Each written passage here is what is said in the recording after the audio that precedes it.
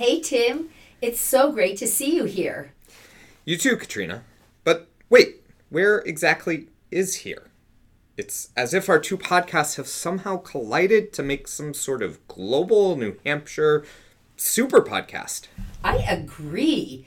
Listen, by our powers combined, we are the keeper of the Global in the Granite State podcast.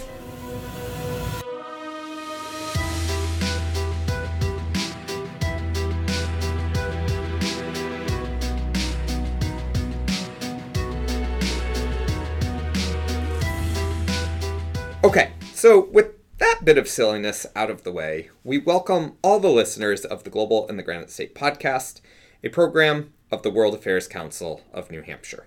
And The Keeper, brought to you by the Lantos Foundation for Human Rights and Justice. We welcome you to this exciting collaboration. We're joining forces today to kick off The Keeper's new season while bringing the Global in the Granite State audience a bit of bonus content as we head into the end of the year.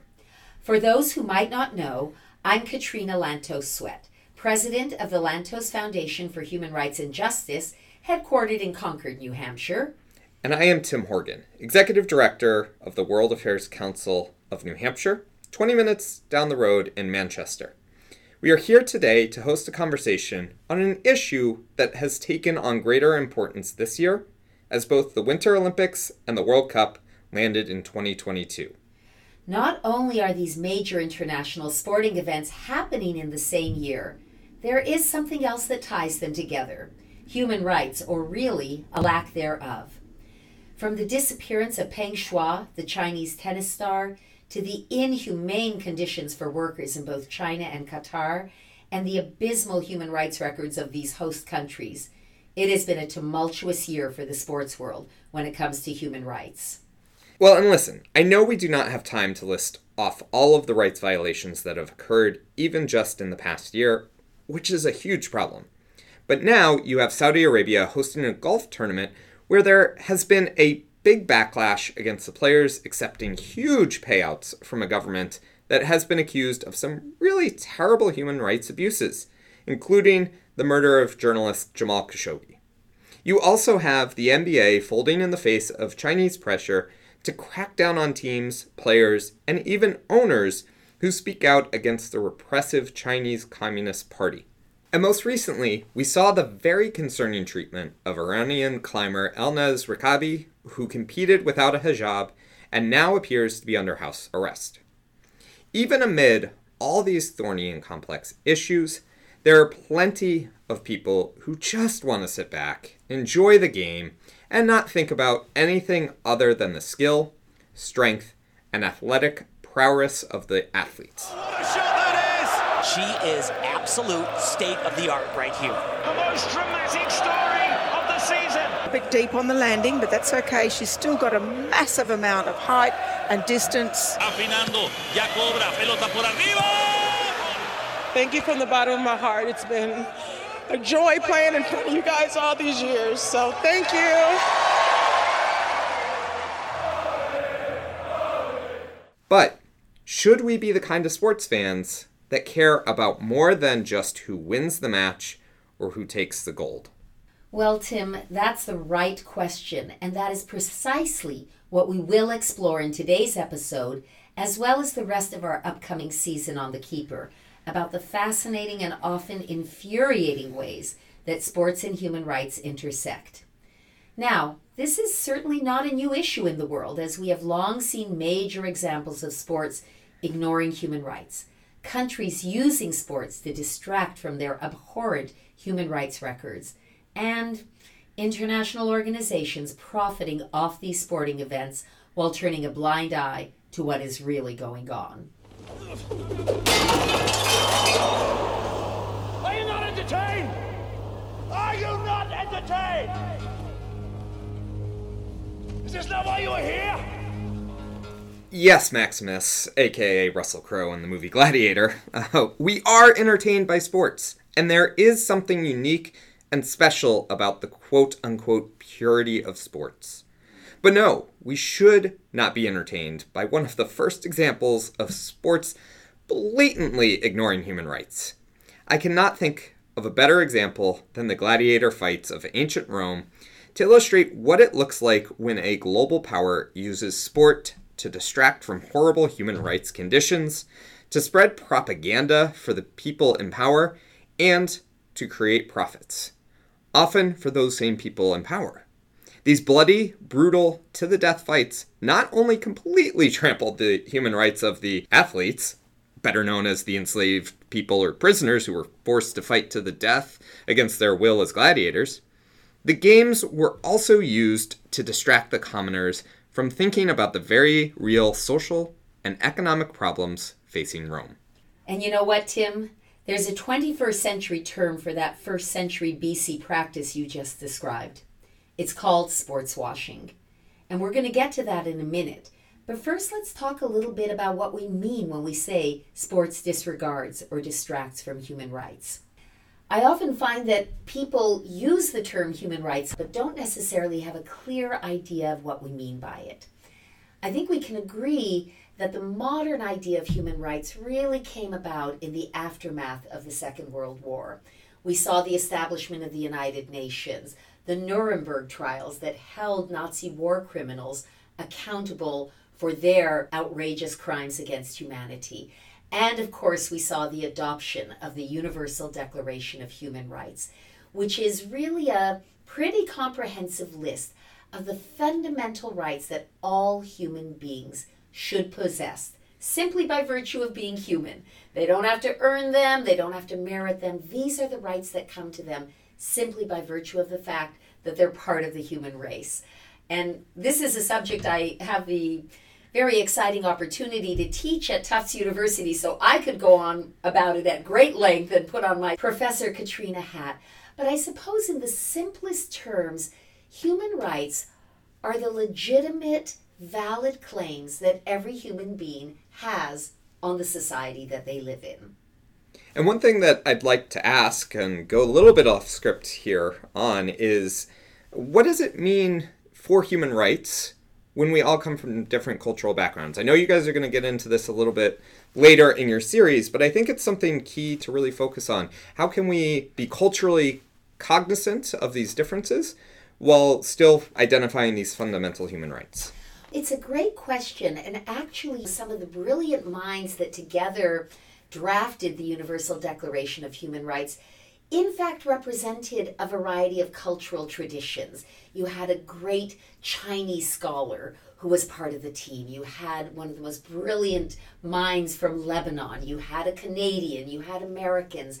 And while you sometimes hear criticism within the world of human rights, well, the way the Universal Declaration defines and lists human rights is too individually oriented and is too Western in its outlook, I think, and I would argue actually quite forcefully, that the Universal Declaration has stood the test of time. And really, it is hard to find a society in which the individuals living in that society don't want to possess the rights that are listed in that founding document of the modern human rights movement. Certainly there has to be cultural sensitivity.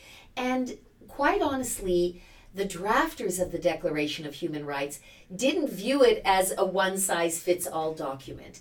It was intended to be an architectural template that lots of different societies and communities and cultures could adapt to their own circumstances. What's tragic is how many nations refuse to adopt and adapt these basic fundamental protections and make them available to their own citizens. Nations, corporations, major sporting organizations perhaps. So how does this concept of human rights come into play when we're talking about scoring goals, shooting hoops, running races, and winning championships?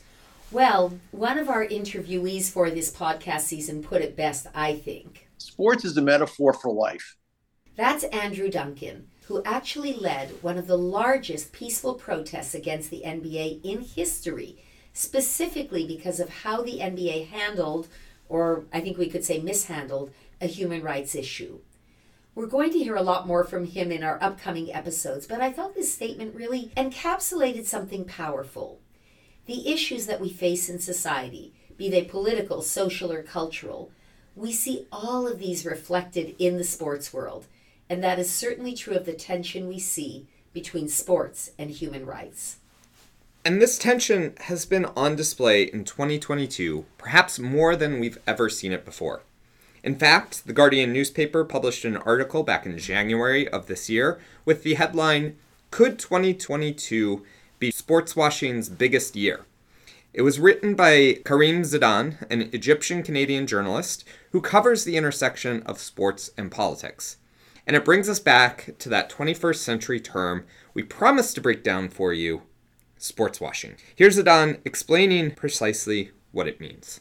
So, sports washing is a term used to describe regimes using sports to manipulate international perception to cleanse their human rights atrocities.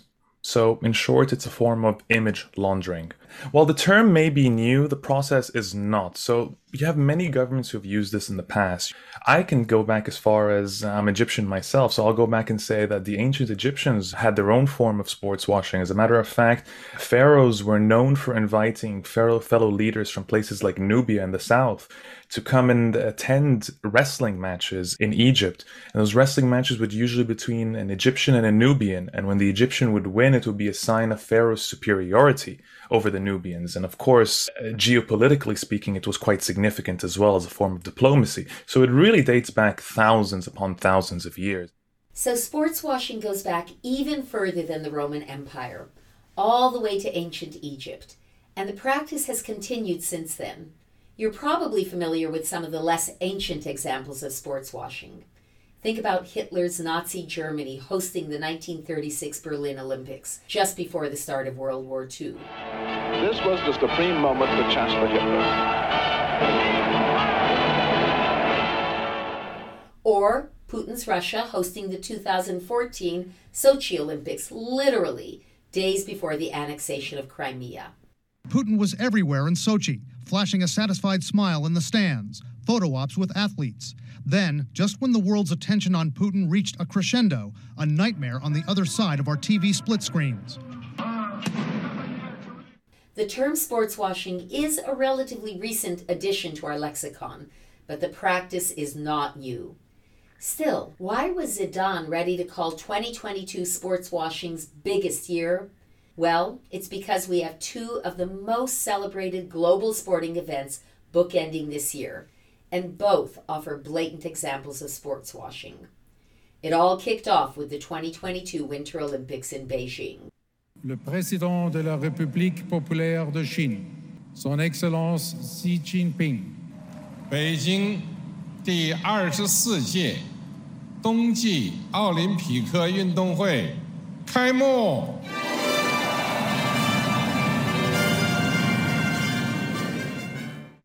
So we spoke earlier this year with a number of people on the Granite State podcast, including your husband, Ambassador Dick Sweat, about why having China be the host of the 2022 Olympic Games was not necessarily the greatest thing.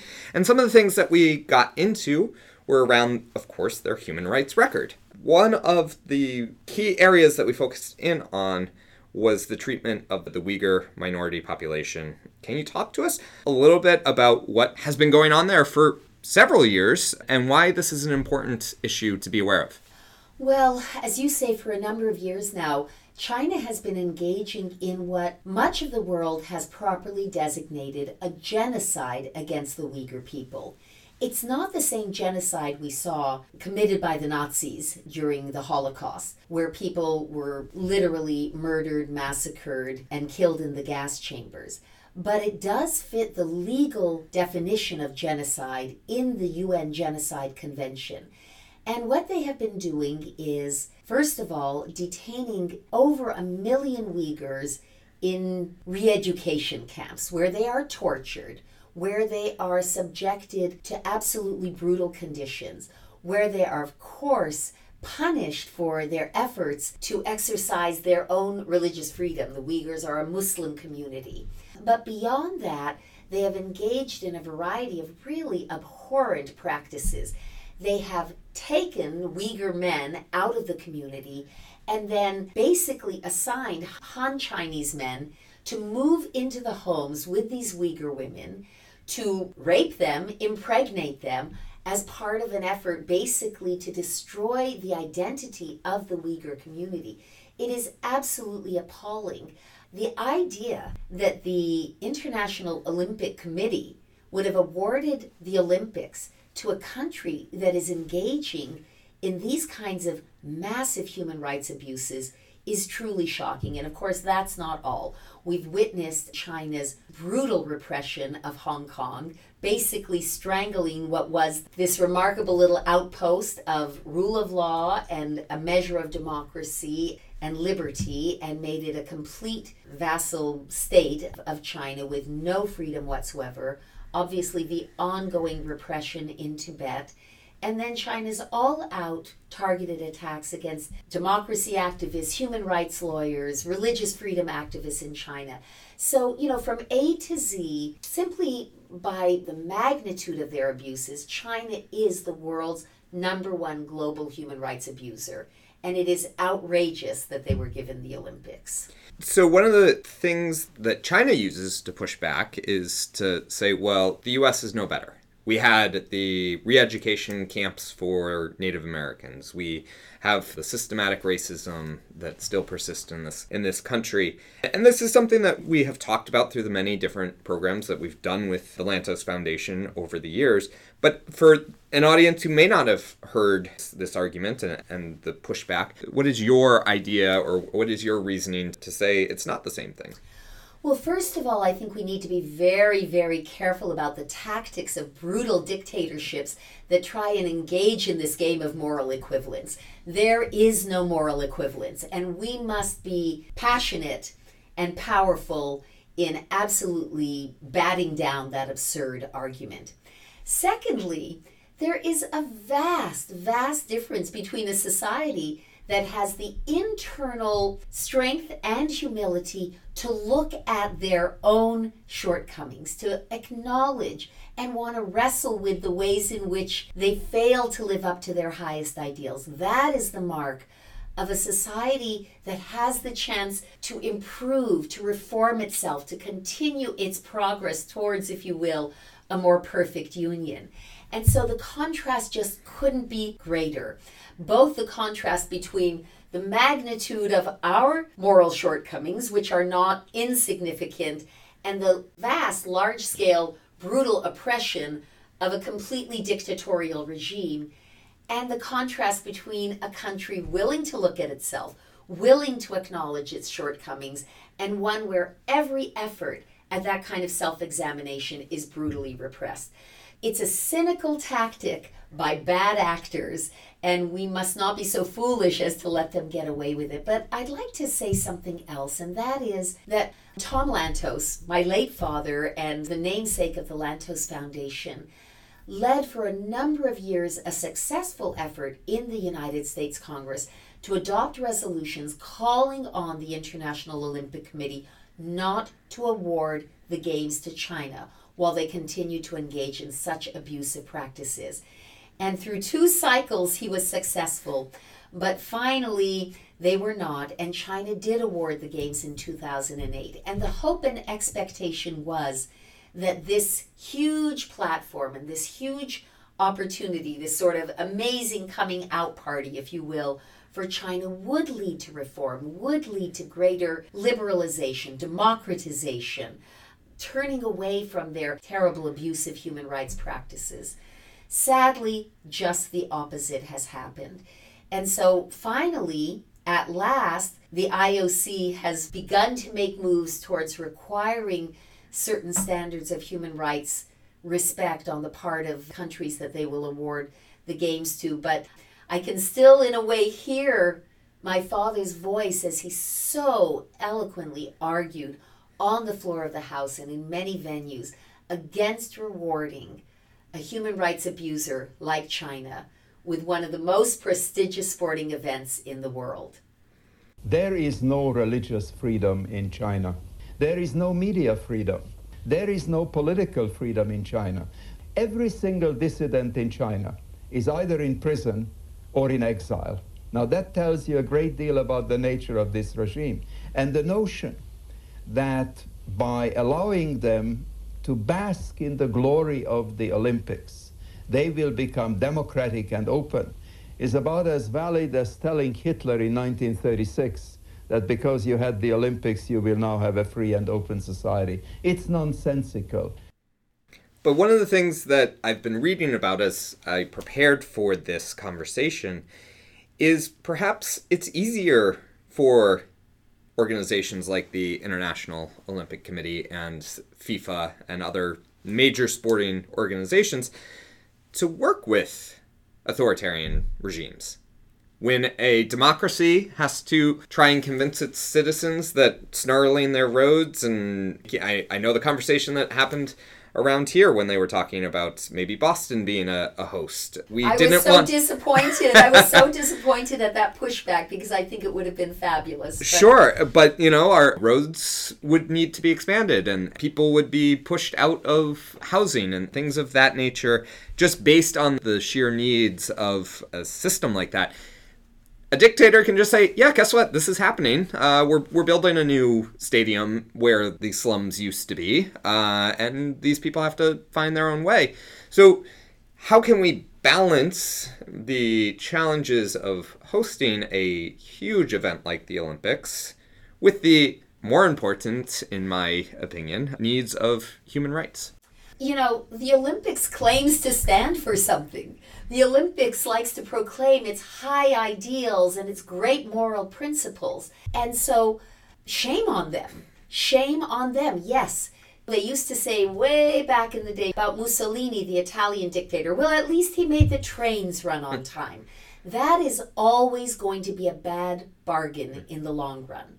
When people are willing to ignore the outrageous conduct of brutal regimes for some perceived ease of getting a job done, ease of running the games, they've lost the narrative, they've lost the moral thread that should be guiding their actions. And so, in the human rights movement, we are not averse to using what is sometimes called the name, shame, and blame tactic. And we need to do that with these huge sporting federations, whether it's the NBA or FIFA or the Olympics. We need to shame them into doing the right thing.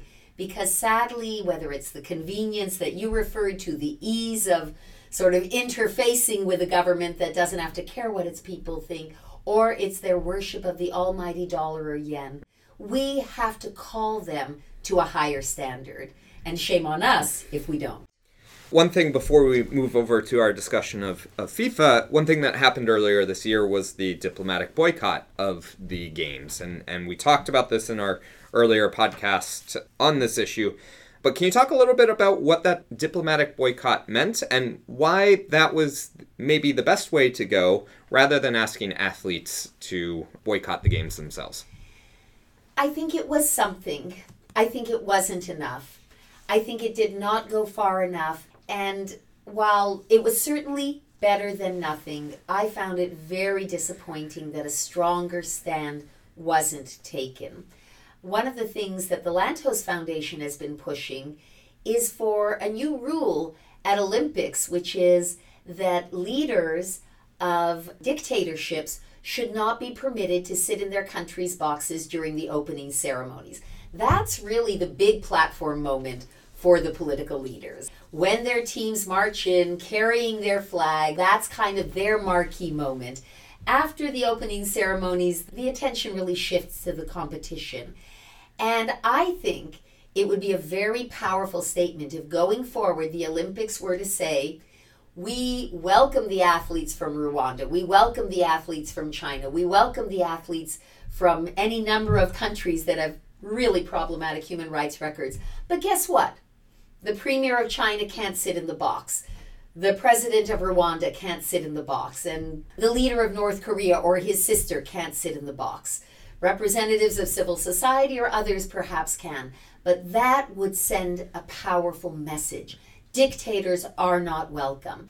Great. So 2022, the year of sports washing, opened with the Beijing Olympics. And culminates in what is arguably the world's biggest and most beloved sporting event, the World Cup, hosted by Qatar. I know I'll be watching various games when I can, but I'll also be thinking about all of the stories I've read about the treatment of migrant workers, the thousands of Filipinos and people from other countries who've been brought over to this small Middle Eastern country to make these air-conditioned outdoor stadiums actually work. Can you talk a little bit, Katrina, about what you've been hearing, what you've been seeing going on in this country in terms of migrant labor and their treatment? Again, giving the games to Qatar is a classic example of FIFA knowing the cost of everything and the value of nothing. The lives of these migrant workers have been catastrophic, really catastrophic. There have been dozens and dozens of deaths, hundreds of serious injuries, and those who have survived have been treated abysmally, living in squalid conditions, wages withheld, and really we don't have a full window into the reality of what's been going on there. From an environmental perspective, it's absurd to have the soccer games hosted in this country with brutally hot temperatures where incredible amounts of energy will be expended air conditioning a game which is ordinarily played outside in the weather. You know, the whole thing is absolutely absurd. And of course, beyond the immediate human rights abuses that have taken place is the underlying history of Qatar's dismal human rights record, particularly when it comes to women's rights, LGBTQ rights, freedom of the press. And of course, we're seeing that freedom of the press being constrained even further in the run-up to the World Cup and during the World Cup. So again, it's just an example of countries that have no business hosting these major sporting events, using their financial wealth to bribe or corrupt. Actually proven to have bribed FIFA officials to get this to come to their country. That's right. And so it is a disaster from a human rights perspective, but it is also pulling back a curtain on the underlying corruption. And both of those things need to be confronted. Yeah, I mean, I've read recent reports of the workers who were living in and around the stadiums, who were building these stadiums so that this could happen, that were building what ended up being their own homes right now, being forced out with no warning because now we need those rooms for hotels. We need to house all of the thousands of people who are going to come and watch these games.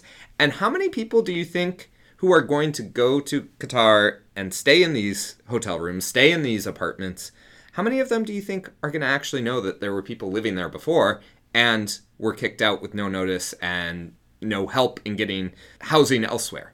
We can't answer that with 100% assurance, but honestly, there's no excuse for them not knowing. Let's be clear.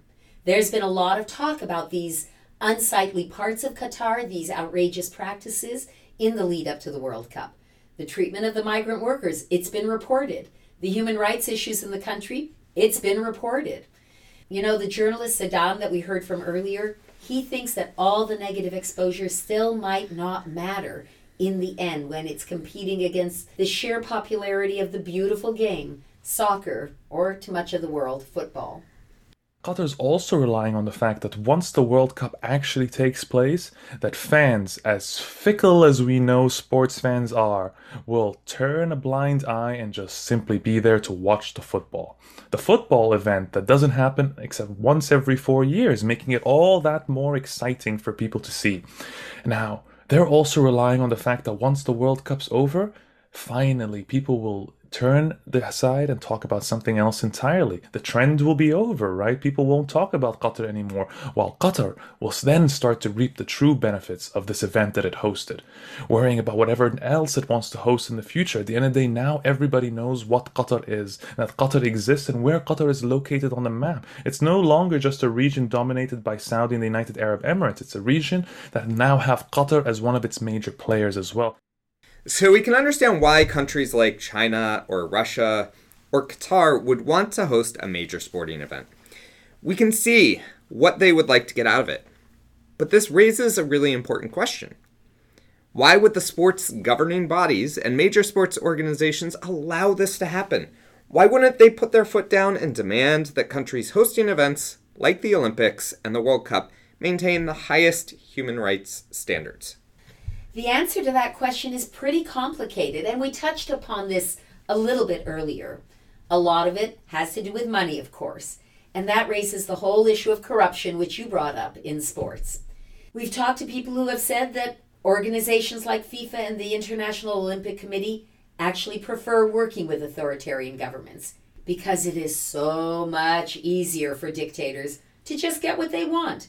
They can build a stadium where they please. They can shut down the traffic to clear the air. They can pour whatever resources they want into putting on a great show. Things obviously get a lot trickier when you're dealing with a democracy that demands a pretty high degree of transparency. And allows for people to air their grievances, as we talked about with the Boston bid earlier.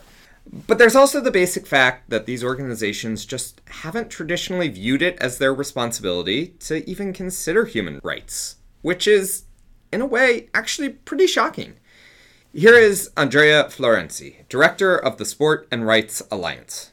At the time when Qatar was chosen to host the World Cup, and then when Beijing was chosen to host the Winter Olympics in 2015, human rights was not part of the bidding process. Can you imagine that the IOC only adopted human rights or, recognized that human rights are part of their responsibility?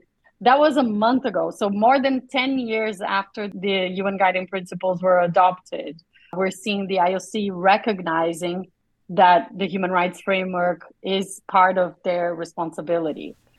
Florenzi is referring to the UN Guiding Principles on Business and Human Rights, adopted in 2011, more than a decade ago. But now it seems as though sports organizations are being forced to take a closer look at human rights and examine just what their responsibility should be. There are a lot of people who think that sports organizations, federations, and leagues would never bother to do this without being pressed. They would rather just focus on profits over principles. And history has certainly shown that there is plenty of truth to this assumption. So if sports organizations are unlikely to focus on human rights based on their own altruism, then the question becomes who should be exerting the pressure needed to move sports organizations in the direction of protecting and upholding human rights. Is this the job of democratic leaders and governments? And let's be clear, even democracies aren't immune from having to reckon with their own human rights issues. Should it be the sponsors of big sporting events? Should it be the fans?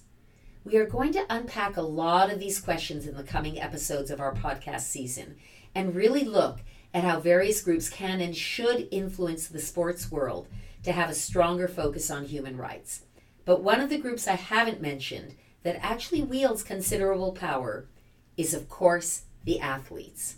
And this is a group that we're going to see speaking out in much greater force and numbers than perhaps ever before on the issues that range from, for example, the treatment of migrant workers in Qatar, to sexual harassment, to equal pay for women athletes, to racial equality and social justice. Yannick Kluk is Director of Inclusive Excellence at Virginia Commonwealth University's Center for Sport Leadership, and he sees this as a vitally important moment for athlete activism.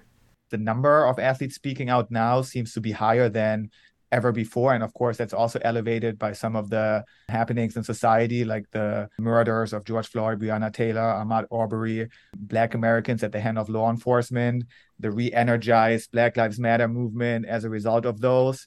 A lot more athletes, felt like they had to be part of the solution. They had to speak up. They had to use their platform to help eradicate racial injustice, specifically in the United States, but globally too. If you look at some of the leagues in Europe, they've been part of those conversations. So really a unique moment in history that I think in tens of years from now, people will point back to this current moment and say, wow, that is a spark in a recent wave of activism that we really haven't seen in that format before, because it's more athletes speaking out, more athletes across leagues, across sports, across organizations, across countries, organizing to target the institutions that govern sport and, holding them accountable for their role in promoting those injustices. This is a very exciting development and something that we should absolutely feel encouraged by. But at the same time, while we're seeing many athletes willing to bravely speak out about certain types of issues, we also see a great reluctance among many athletes, especially athletes with a huge and powerful platform, to speak out about issues that they either don't think impact them or when those issues are interwoven with their revenue stream. A great example that I've heard used to describe this double standard is LeBron James. He has been a powerful and important advocate for social justice in America, but he has been unwilling to step out of line to say anything negative about China. And it's not hard to imagine that this is because the NBA stands to make a lot of money from the Chinese market. So there are a lot of important questions to ask about what role athletes should be playing in calling out human rights abuse, in calling on their teams and governing bodies to take a stand for human rights, in rallying their fans to human rights causes. And obviously, some of these questions have very different answers, depending on where the athlete lives, the stage of their sports career, their level of fame and influence, and how much they stand to lose by speaking out. An example of an athlete who has really risked everything to speak up for human rights is the NBA player Enes Kanter Freedom, and we're going to be speaking with him later in the podcast, so that is an episode you won't want to miss. Well, I know I'll be listening, but there is really so much good that an athlete activist can do when they use their voice to elevate important causes and human rights issues. I had the opportunity to speak with local New Hampshire Olympian, ski racer Julia Ford, who competed at the 2014 Sochi Olympics. I think she put it beautifully. My personal belief is that sports should bring people together and is the purest form of competition, sportsmanship, love of something, especially greater than for oneself. And so this is also values that we should align with in the greater world. And so those two things, what's happening in the world and you as an athlete do not live in isolation. Those things are intertwined, and we as athletes can try to influence and help the world. And our voice should not be quieted for that, but it also needs to be used for positive and not for negative influences. Julia had a lot to say about the power of athlete activism, and I know she's going to feature more in upcoming episodes. I feel like there is so much to dig into with this topic, and we've only been able to scratch the surface about the way that sports and human rights intersect and interact. That's true. We have only been able to scratch the surface, but I hope we've given our listeners a lot of questions to ponder as they get ready to sit down and watch the World Cup in Qatar, or as they stream the live golf tournament funded by Saudi Arabia, when they read about the NBA's deep ties to China, or when they hear about athletes choosing to promote an authoritarian regime instead of calling them out. This is a complex and challenging subject, but if we don't start asking these tough questions and looking for solutions to these challenges, nothing will ever change. Fortunately, we have a fantastic season of The Keeper coming up, which will do a deeper dive into many of these questions. We'll be hearing more from some of the voices in this episode, as well as others you haven't met yet, including Enes Kanter Freedom and Khalida Popal, the co-founder and former captain of the Afghan national women's soccer team.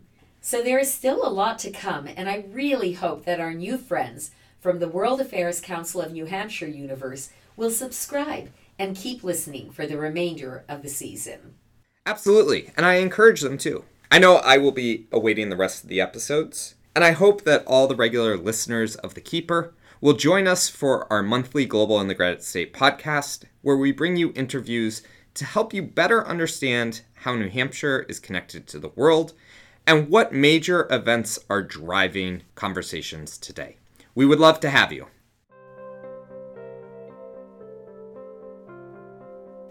Okay, so what do you think, Tim? How did this powers combined experiment turn out?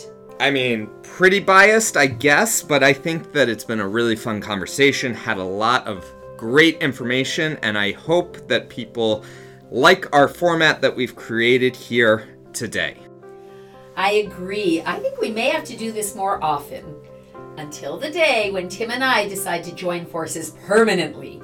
You can find me, Katrina Lantos Sweat, in the Keeper podcast on Apple Podcasts, Spotify, or wherever you listen to your podcast, or at lantosfoundation.org. Well, thank you everyone for taking the time to listen to our special episode of The Keeper and the Global in the Granite State podcast. Global in the Granite State podcast can be found wherever you get your podcasts or on our website at wacnh.org. Thank you for listening to this special episode, a joint production of The Keeper and Global in the Granite State. This has been a joint production of the World Affairs Council of New Hampshire and the Lantos Foundation for Human Rights and Justice. The producers for today's episodes were Chelsea Hedquist and Brittany Smith. The audio technician was Chelsea Hedquist, and the audio editors were Brittany Smith and Trent Gunst. The music for today's episode was Rior by Audio Rise Out. Thank you so much for listening.